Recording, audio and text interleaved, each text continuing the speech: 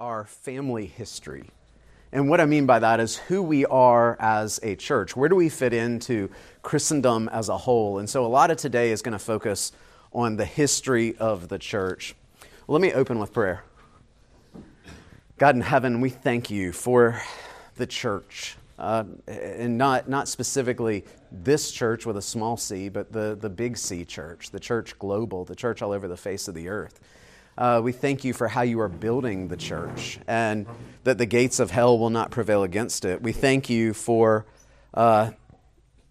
making your glory seen in how the body of Christ is to be a visible representation of our invisible Savior, the one who right now we cannot see, and yet we know he stands at the right hand of the throne of God, interceding for us, Lord. And so we pray that as we think about the church today and try to understand where we fit into the church, big C, we pray that you would give us clarity and gospel courage, that we would follow in the footsteps of those who have gone before us as faithful gospel witnesses. We pray this in Jesus' name. Amen. All right. This is a family history today, and if you meet somebody in the South and say, "Who are you?" there's sort of three levels to that question. The first level is, "What's your name?" So they might say, "My name's Alex." And then the second level of that question is, "What do you do?" But really, in the South at least, when we ask the question, "Who are you?" we're kind of asking your family tree going back as far as you can take it. And so you've met people in the South who can trace their lineage, sometimes to the point that it's probably an idol. But they can trace their lineage back 10 generations or more. That's, in our mind, that's how you get to know who we really are in the South, is to say, this is the whole lineage of people from whom we come. Well, today, we're going to do that. We're going to look at the church. Who are we as a Protestant or evangelical church? Each week, the class is going to narrow the scope a little bit. So we've been talking broadly about just what it means to be a Christian, and then we're narrowing the scope down to an evangelical or Protestant Christian. And then we'll narrow it more to a Reformed Christian starting next week, Lord willing, and we'll look at things like Reformed worship, Reformed piety, Reformed theology, Reformed church government, and all of those things will flesh out into who we are, so that as you come to the end of this class, hopefully you have a better understanding of First Scots. But today we're going to look at what it means that we are an evangelical church. And we're going to look at some history. We're going to engage with some of the errors against which the Protestants were protesting. We're going to try to come to a grip on that. And then we're going to look at 5 tenets of the Reformation, known as the 5 solas. What does sola mean? Alone or only. So we're going to look at 5 solas towards the end of class. Look with me at page 20 in your booklet. And we're just going to work our way through church history for a while. So we're going to cover about 1,500 years in probably the next 15 or 20 minutes. Jesus was crucified. We don't know exactly what year. Jesus was 33 when he died, but we don't know that he was born in what we would consider 0 A.D. We don't know that he was exactly born at that point. He may have been born actually a couple years earlier when you look at the timeline of Herod. We simply don't know. And it's not biblically imperative that we get that right, that we understand the exact year of Jesus' birth. But let's say Jesus was... Good morning. Welcome. That Jesus was crucified around 30 A.D. He was crucified, dead, buried, resurrected, and ascended. And the church starts to build. The church starts to grow after that point. And so you get the Pauline letters starting in the 40s-ish A.D. You get Peter's letters and so on. So the church is starting to grow. But the main context in which the church is starting to grow is one of great persecution. What do you think of with persecution? What comes to mind when I say that word?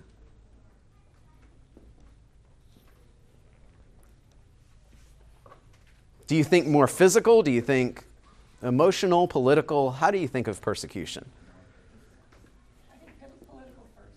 Yeah, good. And we're going to trace some of the politics in a minute.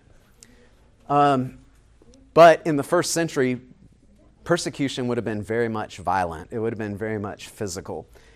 Well, Nero is emperor, 60s AD, and Nero is very bothered by Christians. In around 63 or 64 AD, a fire destroys Rome. And Nero sees this as an opportunity. And the opportunity is, I can turn everybody against these Christians by blaming the fire on them. So 63, 64 AD, Rome burns. Terrible fire. And Nero says it was the Christians who did it. Now, most historians actually believe it wasn't the Christians, but whom that started the fire? Nero himself, right? But he starts the fire, and what he does through that is begin to make Christians public enemy number one. So for 20, 30 years, persecution has been sort of unincorporated. It's been detached and disintegrated. And Nero starts to make it a political movement to persecute Christians. So 63, 64 AD, the persecution on Christians really starts to heat up. We would think that Jude and the letter of 2 Peter were written in that window from about 65 AD to 70 AD before the temple was destroyed in Jerusalem.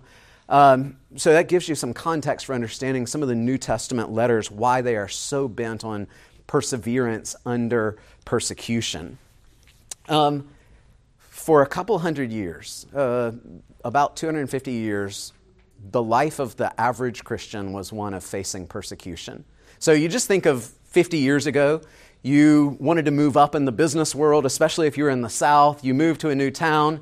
You figured out, what's the socially upstanding church that I go to? You know, if I want to move up, one of the things I have to do is find a church. Well, if you were to tell a first century Christian that's one of the ways you move up the social ladder is to identify as a Christian, they would have said, are you kidding me? That's a death threat. You know, to say I follow the Lord Jesus was to sign my own death warrant in many, many ways. So from the 60s AD till about the start of the 300s, the Christians are very heavily persecuted. Now, if you know your history, did that sort of snuff out the movement of Christianity? No, what happens historically when the church is persecuted? It grows, right? It grows exponentially. So you've got Tertullian, one of the church fathers, saying the blood of the martyrs is the what? Seed of the church. And then if you were to keep reading that quote, it's really fascinating. He says, the more you mow us down, and he sees himself as a seed. He sees the martyr's blood as seeds, and it's cut down, it's mowed down, it plants new life, and it grows up 100-fold. And so the church really was thriving under persecution. Well, you come to the early 300s, you've got the Edict of Persecution, really legalizing and codifying persecution of Christians under Diocletian. But then you get to 312 AD, and you come to one of the most perplexing characters in all of church history. Who is it? Constantine, right? What makes Constantine so perplexing? Do you know? What do you think?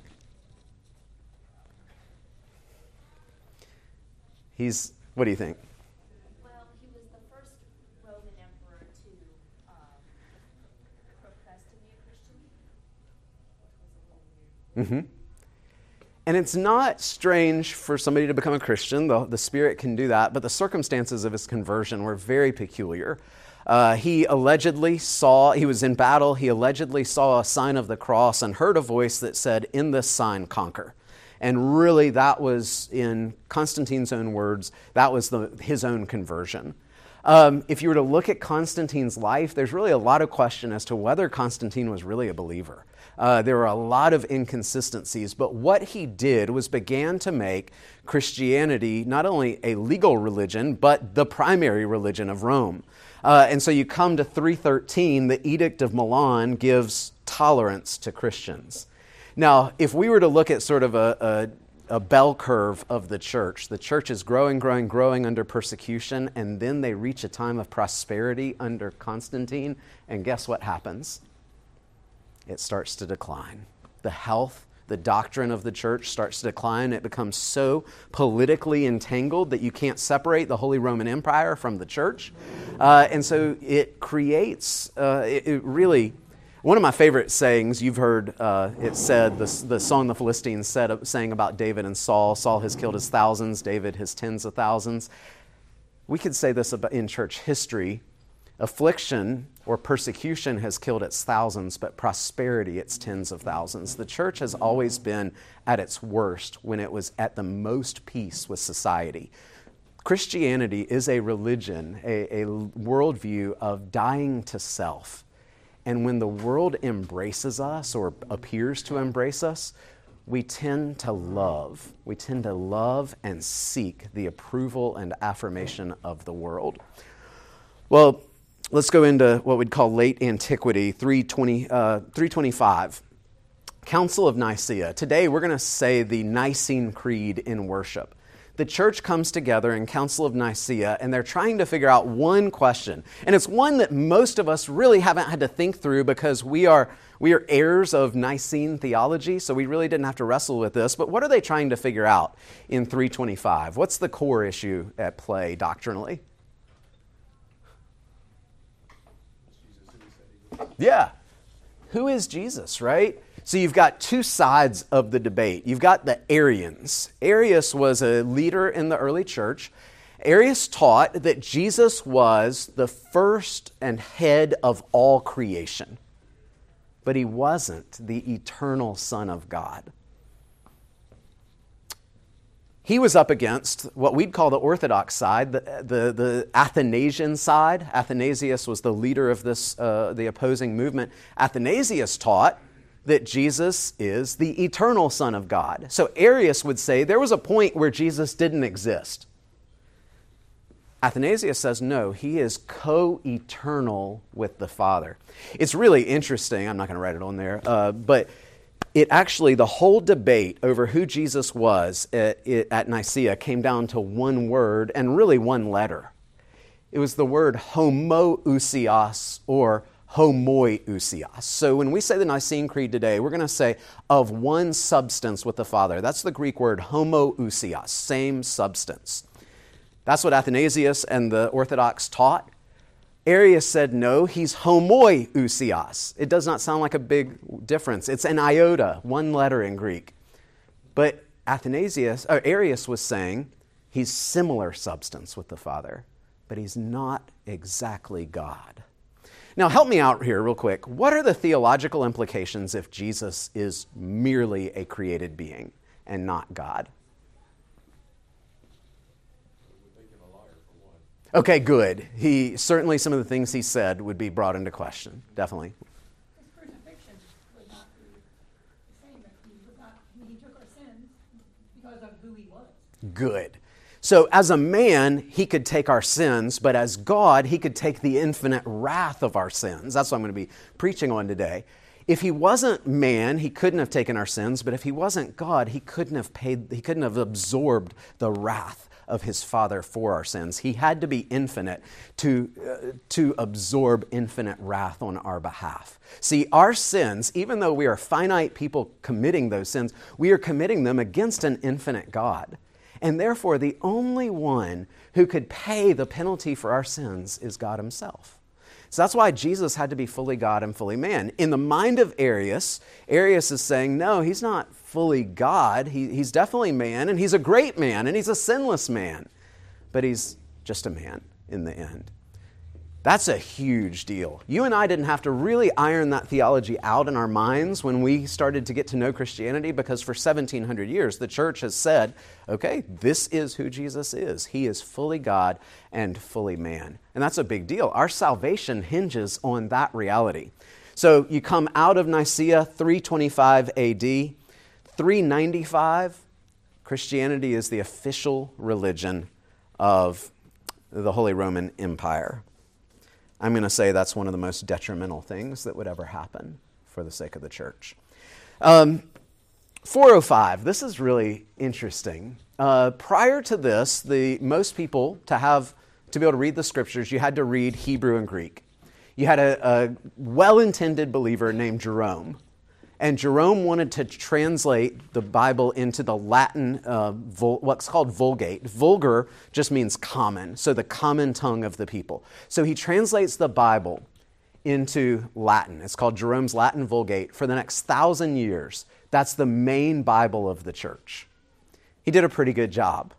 I'm not a language scholar, but I know he did a pretty good job, but he did one thing that would create 1,000 years worth of problems.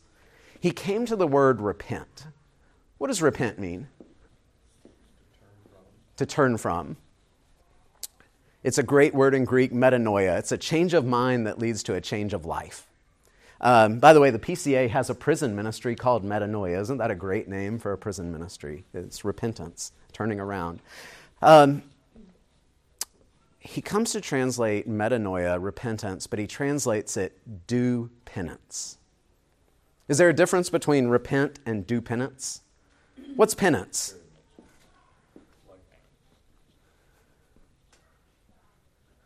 Doing something to compensate for your sins, sort of like, that's my head. Yeah. Like, well, I did this, so now I've got to go do this and make up for it now and even again. Yeah. Kind of thing. Yeah. It's an effort at self-atonement. Okay.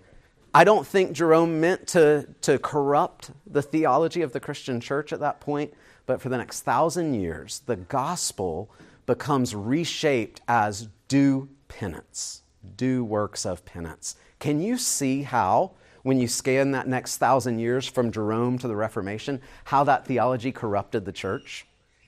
Because by the time you get to the 1500s, and we're going to skip most of the next 1,000 years, but by the time you get to the 1500s, the Roman Catholic Church is teaching a form of salvation that is not based on grace alone, through faith alone. So Jerome's one mistake in that there, are you saying is that responsible for that Catholic theology? I'm saying it's a major part of it. Yeah. Certainly there's more factors to it, but you can trace it back. That's the first time we see such a corruption of the Roman that led to the trajectory of the Roman Catholic Church. And we'll come back around to it. Certainly there's many factors, but this is one of the main ones that the average person, if they were reading their Bible, they are not seeing repent and believe the gospel. They're seeing do penance and believe the gospel, which produces a works plus faith sort of salvation. All right, so you keep going through church history, 1054, the East-West schism, that's how we get the Eastern Orthodox and the Roman Catholic churches. The main split, one of the main reasons, was over theology of the Holy Spirit, or what we call pneumatology. There were, most people don't realize this, there were reform movements. There were real believers in the church. We're not going to have a whole lot of time to touch on these, but you've got one of the first ones was Peter Waldo and the Waldensians. Have y'all ever heard of the Waldensians? There's other parts of the world that the Waldensians are a pretty famous sect, and they still exist. But they were seeking to reform for the gospel. They were heavily persecuted for it. One of the most fascinating episodes in church history was in 1305. The Archbishop of Bordeaux is elected Pope, and he makes Avignon, France, his papal headquarters. Okay, so that's a major transition. Where was it before? Rome. You got to imagine, it's almost, it would be in a sense like a new president saying, I'm going to move the White House down to South Carolina. Major implications, and probably 10 times the implications of a president today saying this. So he's shifting the center of Roman Catholicism to Avignon, France. What happens during that time is all the money that once went to Rome is now being filtered to Avignon. And Rome starts to fall into disrepair. So what does Rome do? They elect a new pope. Now, that pope, he's a heretic. He's not the real thing. He would never have moved the papacy there. Everybody knows that the line of succession goes straight from Jesus to the popes who were centered at Rome. Well, Jesus to Peter, to the popes centered at Rome. We don't believe that at all. There's no historical evidence of that prior to the 5th century or something like that. But that's the Roman Catholic claim, is that Peter was the first bishop of Rome, and following him, that's how we get the papacy. So you got in 1378, you have two popes. Popes do what Pope's going to do, and they both excommunicate each other. So you get a new pope. It's a total disaster. One of the things you're going to see all throughout church history is God can draw a straight line with a crooked stick. He uses these wacky, wonky things, and he brings about great results. So let's keep tracing the history. You got the great papal schism there. You've got them both excommunicating each other. You've got a new pope. He returns the papacy to Rome, but Rome is run down by this point. Well, you can't have the papacy in a rundown village. It's got to be the greatest village on the face of the earth, right? And so the new pope thinks, we've got to make Rome great again. You do have some reformers along the way. You've got John Wycliffe. You've got Jan Hus popping up. Others, these are great names. I'd encourage you to get some biographies of these men because they really were forerunners of Luther, did some tremendous things. So Rome is getting run down. They need to make Rome great again, so they spend tons and tons and tons of money making the Vatican great. So things like the Sistine Chapel. Michelangelo starting the work on the Sistine Chapel in Rome, 1512. What's the problem with doing all sorts of glorious work like that to make Rome great? Money, money, money, money, money, right? It's got to come from somewhere. Well, the church doesn't really have anything to sell. We don't sell products, do we? Or do we? Maybe there is something we can sell. Do penance. Maybe we can facilitate the way people do penance through the sale of indulgences. Have y'all heard of indulgences before? I think everybody has. Did you know you can still go online today and buy indulgences? Old habits die hard. You can print out a certificate of indulgence. But the idea of an indulgence is what? What's the point? Yeah, you can buy your salvation. Now that just sounds crass. Let's actually make it about buying our parents' salvation and those who've already gone before that are stuck in this thing that Roman Catholicism called purgatory. What verse did they use to get purgatory out of the Bible? What's that? On the cross, Christ said unto the thief that you'll be in paradise with me. Good. We would say that proves there is no purgatory. Rome, what verse did Rome use to say there is this place called purgatory where the dead will go for a few thousand years to be purged of their sins? There isn't one. So in Rome, by this point, you've got three sources of authority. You've got Scripture. What else? The Pope. And what else? Tradition. So you've got three sources of authority. It was the three-legged stool. And theoretically, all three of them held the same authority, but it always seemed like Scripture got the short end of the stick when it came to determining the doctrine and practice of the church. So this idea was there is purgatory when you die, unless you are a saint. All right? Now, by the way, if you've read the New Testament, you know all believers are saints. But Roman Catholicism created a hierarchy of saints. So there were kind of lower saints like me, and then there were the really holy saints, the really godly people that have been canonized as saints. So the really godly people, they got to go straight into heaven. The rest of us, we probably need a little while in purgatory. Purgatory, what word do you hear in the beginning of that? Purge. I've got to have my sins purged a little more. I'm not pure enough to enter heaven yet. I haven't done quite enough in this life. I've still got too much remaining sin. Therefore, I've got to get it worked out of me in a couple thousand years of purgatory. No, that was the bad news. The good news was those super godly people actually had done, and I wish I was making this stuff up, by the way, but you can read all of this in history. Those super godly saints, those extra saints, they had what were called works of supererogation. All right, not super irrigation, supererogation. Eros meaning works. All right, above and beyond works. So, if you had a saint, name a saint from history. St. Anthony. All right, St. Anthony. Such a good dude. He did more good works than he needed to get into heaven. So what do we do with his leftovers, Rome says? Let's put them in what's called the treasury of merit. Okay, so it was this idea of a bank, Again, I wish I was making this up. The idea of a bank where all of the leftover good works of the saints could go. They don't need them, right? They got straight into heaven. But you know who does need them? Reed. Reed needs them bad. And so Reed, let's make a deal. You can buy some of those leftover good works to get yourself into heaven, or to get your mom or your dad into heaven. It was a major business by this point. You had a guy named Johann Tetzel who would go town to town peddling indulgences.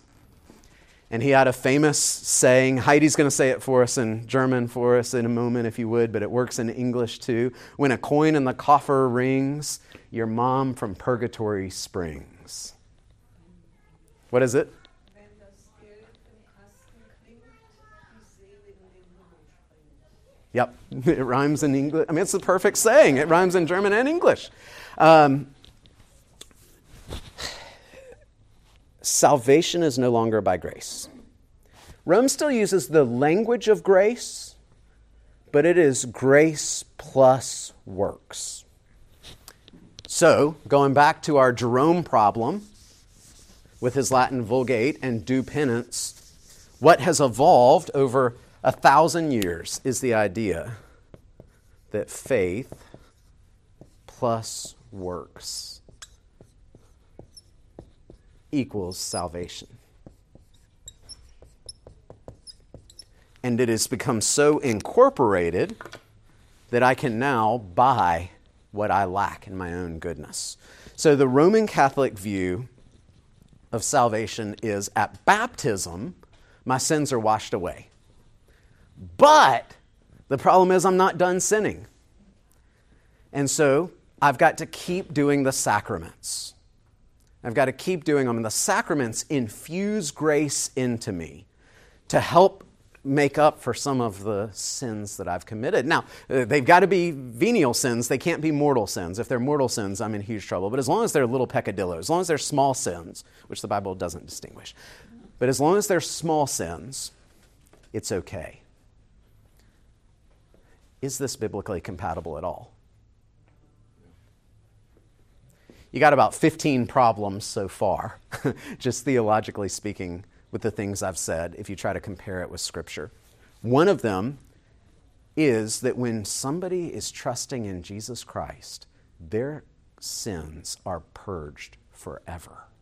He took them all upon himself. If Jesus left even one sin for me to deal with, if he said, Alex, I'm going to deal with all those nasty things you've done except for that time you were 6 and you rolled your eyes at your parents, I would still suffer for eternity for my sins. But Jesus took all of my sins at once upon himself on the cross. Colossians 2:13. He canceled the record of our debt. So this idea that I need to be purged of anything else really is saying Jesus didn't finish what he started. You got another problem. Salvation is by grace alone, through faith alone. And Rome's saying, well, faith plus works. So if we were to write this, I think if we were to write this according to Scripture, we would say faith equals salvation. Now, I think you got to ask a question, though, because the Bible does talk about things we ought to do. There are imperatives about how we ought to live the Christian life. Where does that fit into all of this? Jesus says, you'll know them by their fruit. So faith, true faith, leads to salvation. And actually, faith itself is a gift from God. It's given by him. We wouldn't want it. We wouldn't seek it in the first place. We'll get to that next week, Lord willing. But it leads to salvation and a life of seeking to please God. But we can't do that on our own. It is only through the finished work of Christ. A man named Martin Luther hears Tetzel out peddling indulgences. Luther had he was going to be a lawyer. He was stuck in a thunderstorm one day. He makes a deal with St. Anne. If you get me out of the storm, I'll go into the ministry. He gets out of the storm alive. He goes into the ministry. That may be apocryphal. We really don't know. But regardless, Luther goes into the ministry. He's not a sincere believer. We were actually talking about this right before the class started. Luther was plagued by a guilty conscience. He spent years in a monastery as a monk and had a guilty conscience all the time. He never felt like his sins were taken away, which he was exactly right. Roman Catholicism was teaching a religion that could not fully take away sins. So Luther has this great quote. This is how it translates into English. If ever anyone could get to heaven through monkery, it was me. No monk had ever worked harder, he says, because his conscience was so plagued by the guilt of his sins. Well, in God's providence, in the monastery, he's charged with teaching two things, Psalms and Romans. Psalms and Romans, two good places to start if your conscience is plagued. Look with me at Romans 1 for a moment.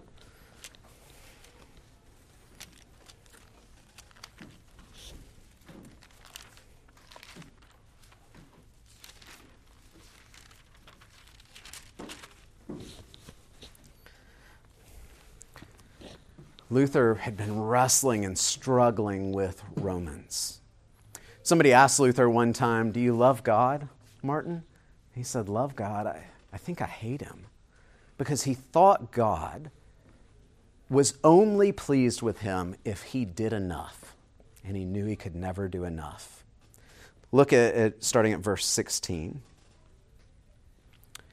"For I am not ashamed of the gospel, for it is the power of God for salvation to everyone who believes, to the Jew first and also to the Greek. For in it the righteousness of God is revealed from faith for faith. As it is written, the righteous shall live by faith." Martin had been reading it as the righteousness of God was something he had to attain to himself. And he knew he wasn't there. And after years of monkery, he's still not there. And he starts to be concerned, I'm never going to get there. And so the righteousness of God became a nightmare for Martin. And then one day, as the Spirit often does, he takes our hearts and shines a light into them. And the truths that perhaps we've known for years begin to make sense to us by the light of the Holy Spirit. And Luther realizes when it's talking about the righteousness of God being revealed, he's not talking about some righteousness he has to attain to. It's Christ's righteousness imputed to him. Luther called it alien righteousness. It's a righteousness from outside of myself. So Rome is saying you've got to build up enough innate righteousness through the sacraments. And Luther realizes, no, I can't. It's all the imputed righteousness of Christ, credited to my account. And that's the spark that really leads to the Reformation. You saw with Huss and Wycliffe and those guys, he wasn't the first to get the gospel in that age, but he was the one that really sparked the Reformation. So in those days, this was social media. This is the doors of Castle Church in Wittenberg, Germany. Luther had 95 theses, 95 thoughts about the church. I was excited to hear there was a man with only 95 recommendations for the church. I mean, most people have a lot more than that. Just kidding. But Luther nails his 95 theses to the door of Castle Church in Wittenberg, Germany, and their concerns. And if you ever read through them, they're not nitpicky concerns. Luther's actually willing to put up with a lot more than I would have. But his big concern is salvation must be by grace alone, through faith alone, to the glory of God alone. This thing that has been concocted in Roman Catholicism is faith plus works. Grace has no role in it, and it is not to the glory of God because salvation doesn't depend on God, but on you. And so Luther says he actually did not intend to start a new branch of Christendom. He just wanted to reform the church from within. He never wanted to divide. But as he continued to teach what the Scriptures taught, it became obvious that he had no choice. So 1521, Luther is tried at the Diet of Worms. If you're ever reading it, it looks like the Diet of Worms. All right, it's not. It's the Diet of Worms. It was a theological trial where he was examined. He was given an opportunity to repent of his false teachings. He took a night to pray about it.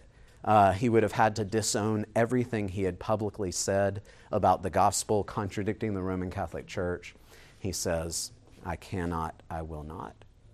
Here I stand, I can do no other.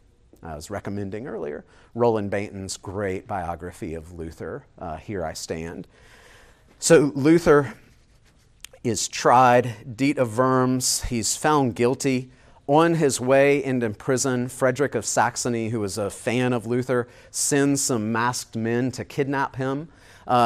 They take him into a castle where he would go into hiding and spend, at least a year, I think, translating the New Testament into German. See, that is really at the heart of the Reformation, is getting the Bible into the hands of the people. Because Luther knew that councils and priests and popes and pastors could err. But the Bible never errs. So if we can equip the people to read the Scriptures for themselves, this will never happen again. And so his goal was always to teach the average person to read the Bible. You can understand then why he would want it so badly to translate the Scriptures into the common tongue so that average people could read them. You know that, right?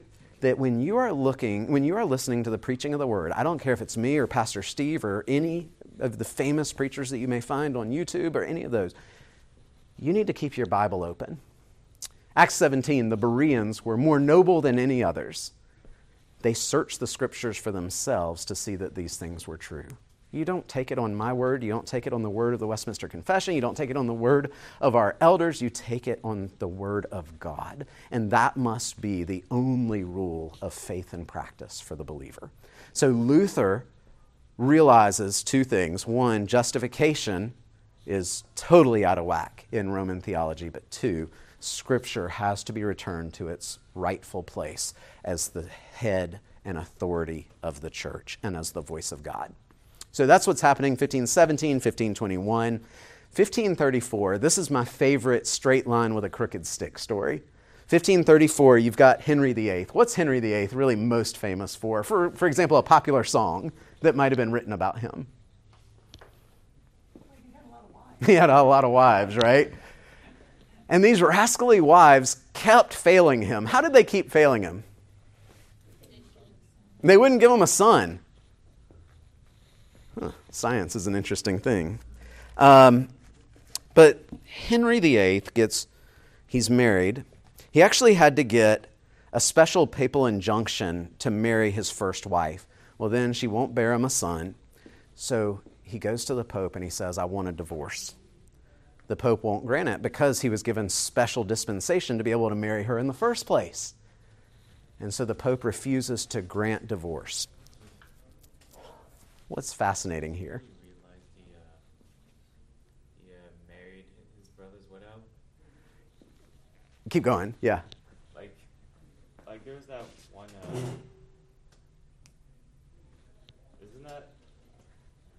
isn't that just breaks one of the Ten Commandments? Yep, that's why he had to get a special papal injunction, I think, to be able to marry her in the first place. So if the divorce had been allowed, you'd have one pope canceling out another pope. Well, that could not happen, although it's happened many times through the years. Here's what's fun about this story.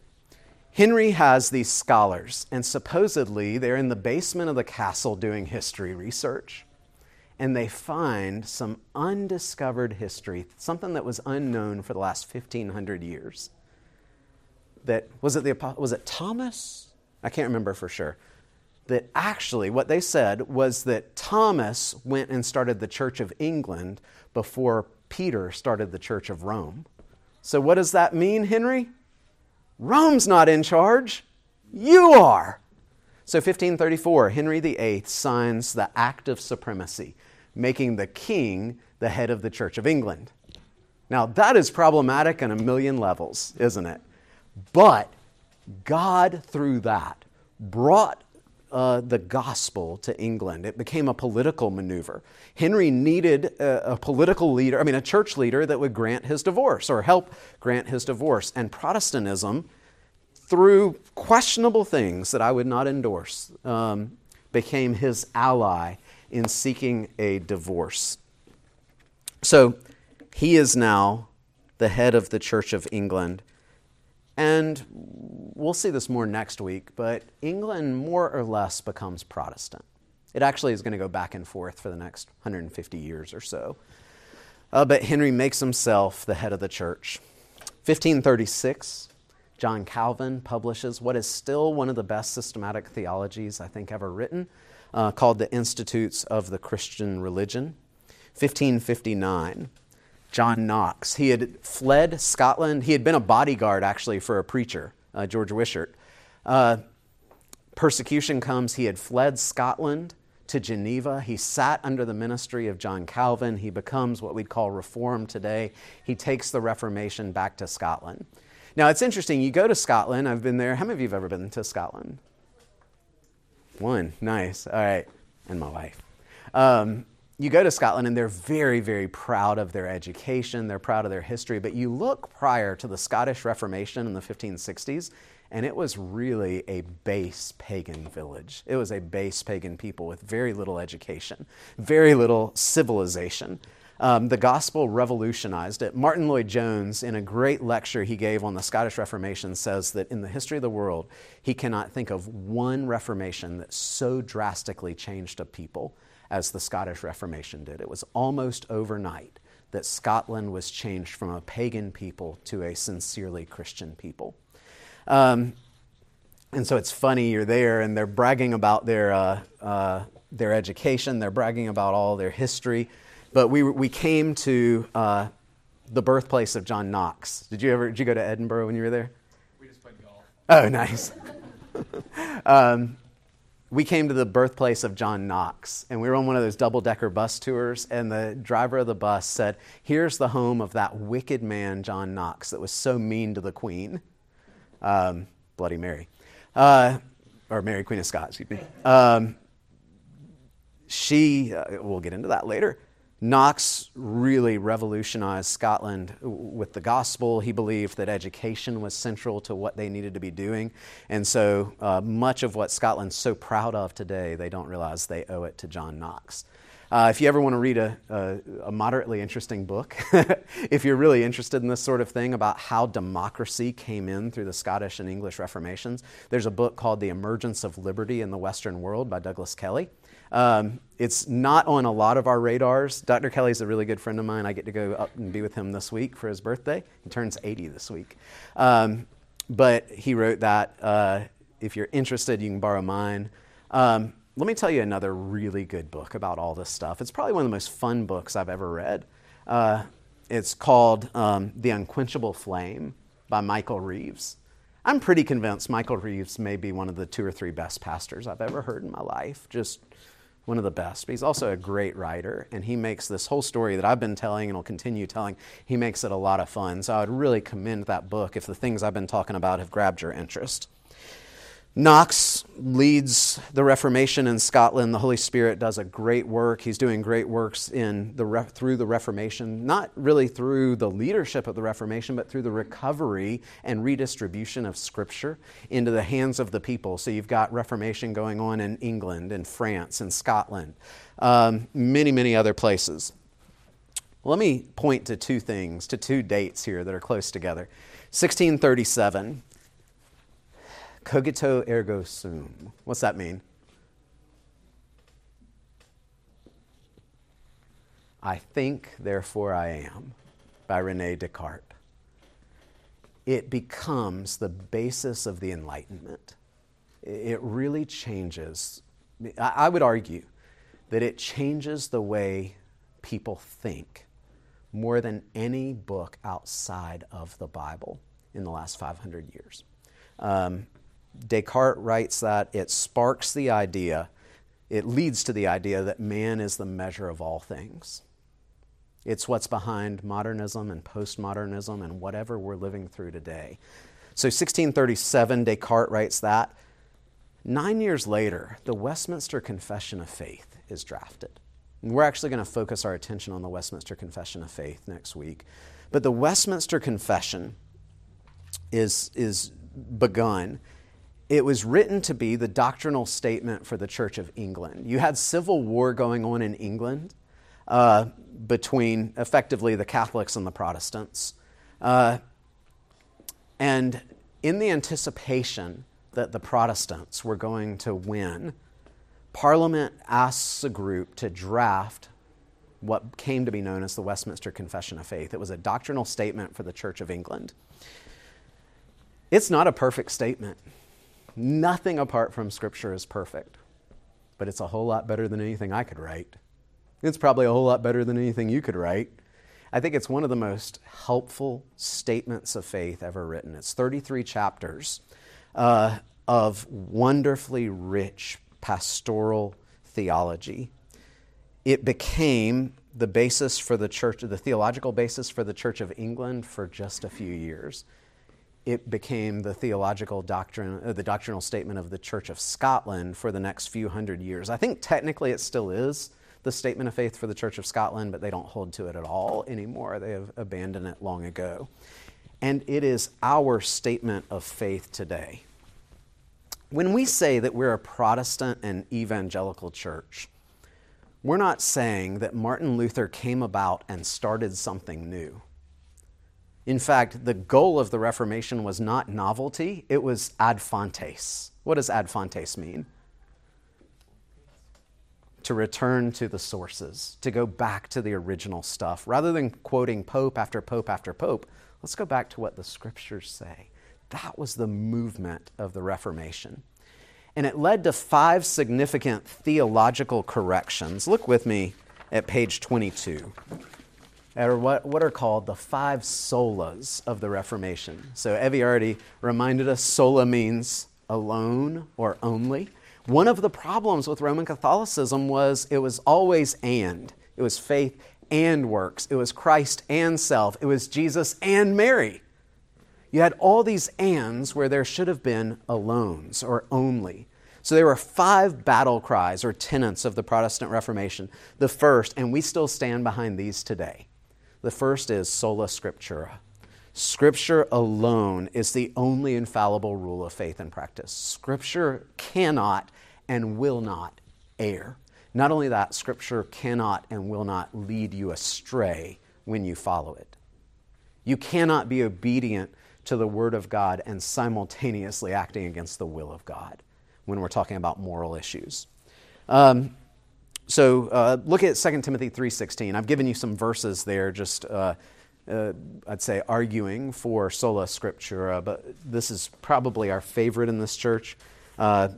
It's 2 Timothy 3:16 and 17. All Scripture is breathed out by God and is profitable for teaching, for reproof, for correction, for training in righteousness, that the man of God may be complete. That word is mature and equipped for every good work. I can't do that. So if I were to stand up one day and just tell you a bunch of stories and leave out the Scriptures, you are no better for it spiritually. The Scriptures are the chisel that God uses to sanctify you, to carve you into the image of the Lord Jesus. Sola Scriptura. Second, solus Christus. Jesus Christ is the only Savior of sinners, and His atoning sacrifice is sufficient to save. So we've already said one of the problems with Roman Catholic theology by the 16th century is you had lots of saviors. So you had Jesus, but you also had all the saints, and you sort of became a savior for yourself because if you did enough good works, you could secure salvation for yourself. So you had lots of saviors. In fact, what's the title? What's Mary's official title in Roman Catholicism according to the Catholic Catechism? Co-mediatrix and redemptrix. She's on even footing with Christ. She was actually sinless too, and sinlessly conceived. Do y'all realize that when Catholics talk about the Immaculate Conception, they're actually talking about Mary's conception, how she was conceived to be without sin? You've got this problem in Roman Catholicism where it's Jesus and at every turn. And so salvation is not Christ's work alone. It's Christ plus at every single turn. Jesus shot that right down in John 14:6, didn't he? I am the way, the truth, and the life. No one comes to the Father but through... He didn't say my mom, and he didn't say St. Anthony. Through me. Third, sola fide. Marines, you know, semper fi, semper fidelis, always faithful. Sola fide is faith alone. So you had this idea that faith plus works equals salvation. Scripture teaches it is faith alone. It is, faith is not a work. Do you realize that? Faith is actually an acknowledgement that I am devoid of any good works to save myself.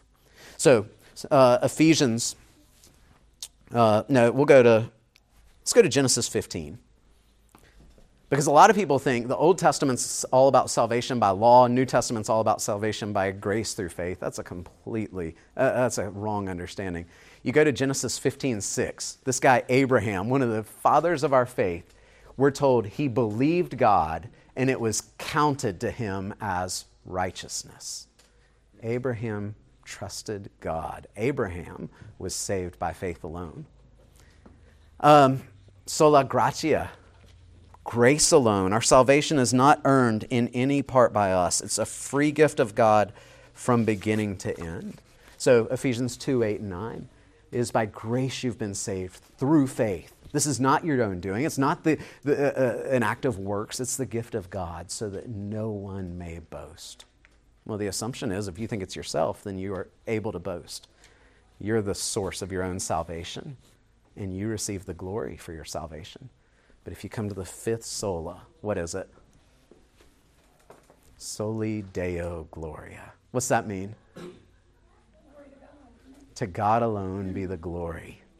We don't give glory to men because our salvation doesn't hinge on anybody in this world, not on your pastor, not on your parents, not on any person in this world, but on the Lord Jesus' finished work alone. And so all things, for them to be rightly ordered, must lend themselves and point to the glory of God. This is why in this church our desire, and we don't do it perfectly, some days we don't even do it well, but our desire is that in all things Jesus Christ be preeminent. We want him to receive all the attention. We want him to receive all the glory. That ought to be true for this church, and that ought to be true for all of our lives. That at every turn, our desire is not me, but Christ in me. We are made to reflect to the world the wonder of Jesus Christ. And so it ought not just be a tenet of the Reformation, but of our own lives to say, to God alone be the glory. We'll pick up next week. We're going to narrow the scope a little bit, and we're going to look at what it means to be a reformed church. Let's pray together before we go. Father in heaven, I thank you for your work of providence for the last 2,000 years. It is astounding how you have built the church. It's astounding that here we are 2,000 years later on the other side of the world and can have a faithful gospel witness in this congregation, and there are others in this community, not because of anything in us, but because of how Christ works through time, through space, through flawed individual men, through women, through children, to build the kingdom. Father, help us to center our hearts, our minds, and our lives upon those realities and to give Jesus all the glory. It's in his name we pray. Amen.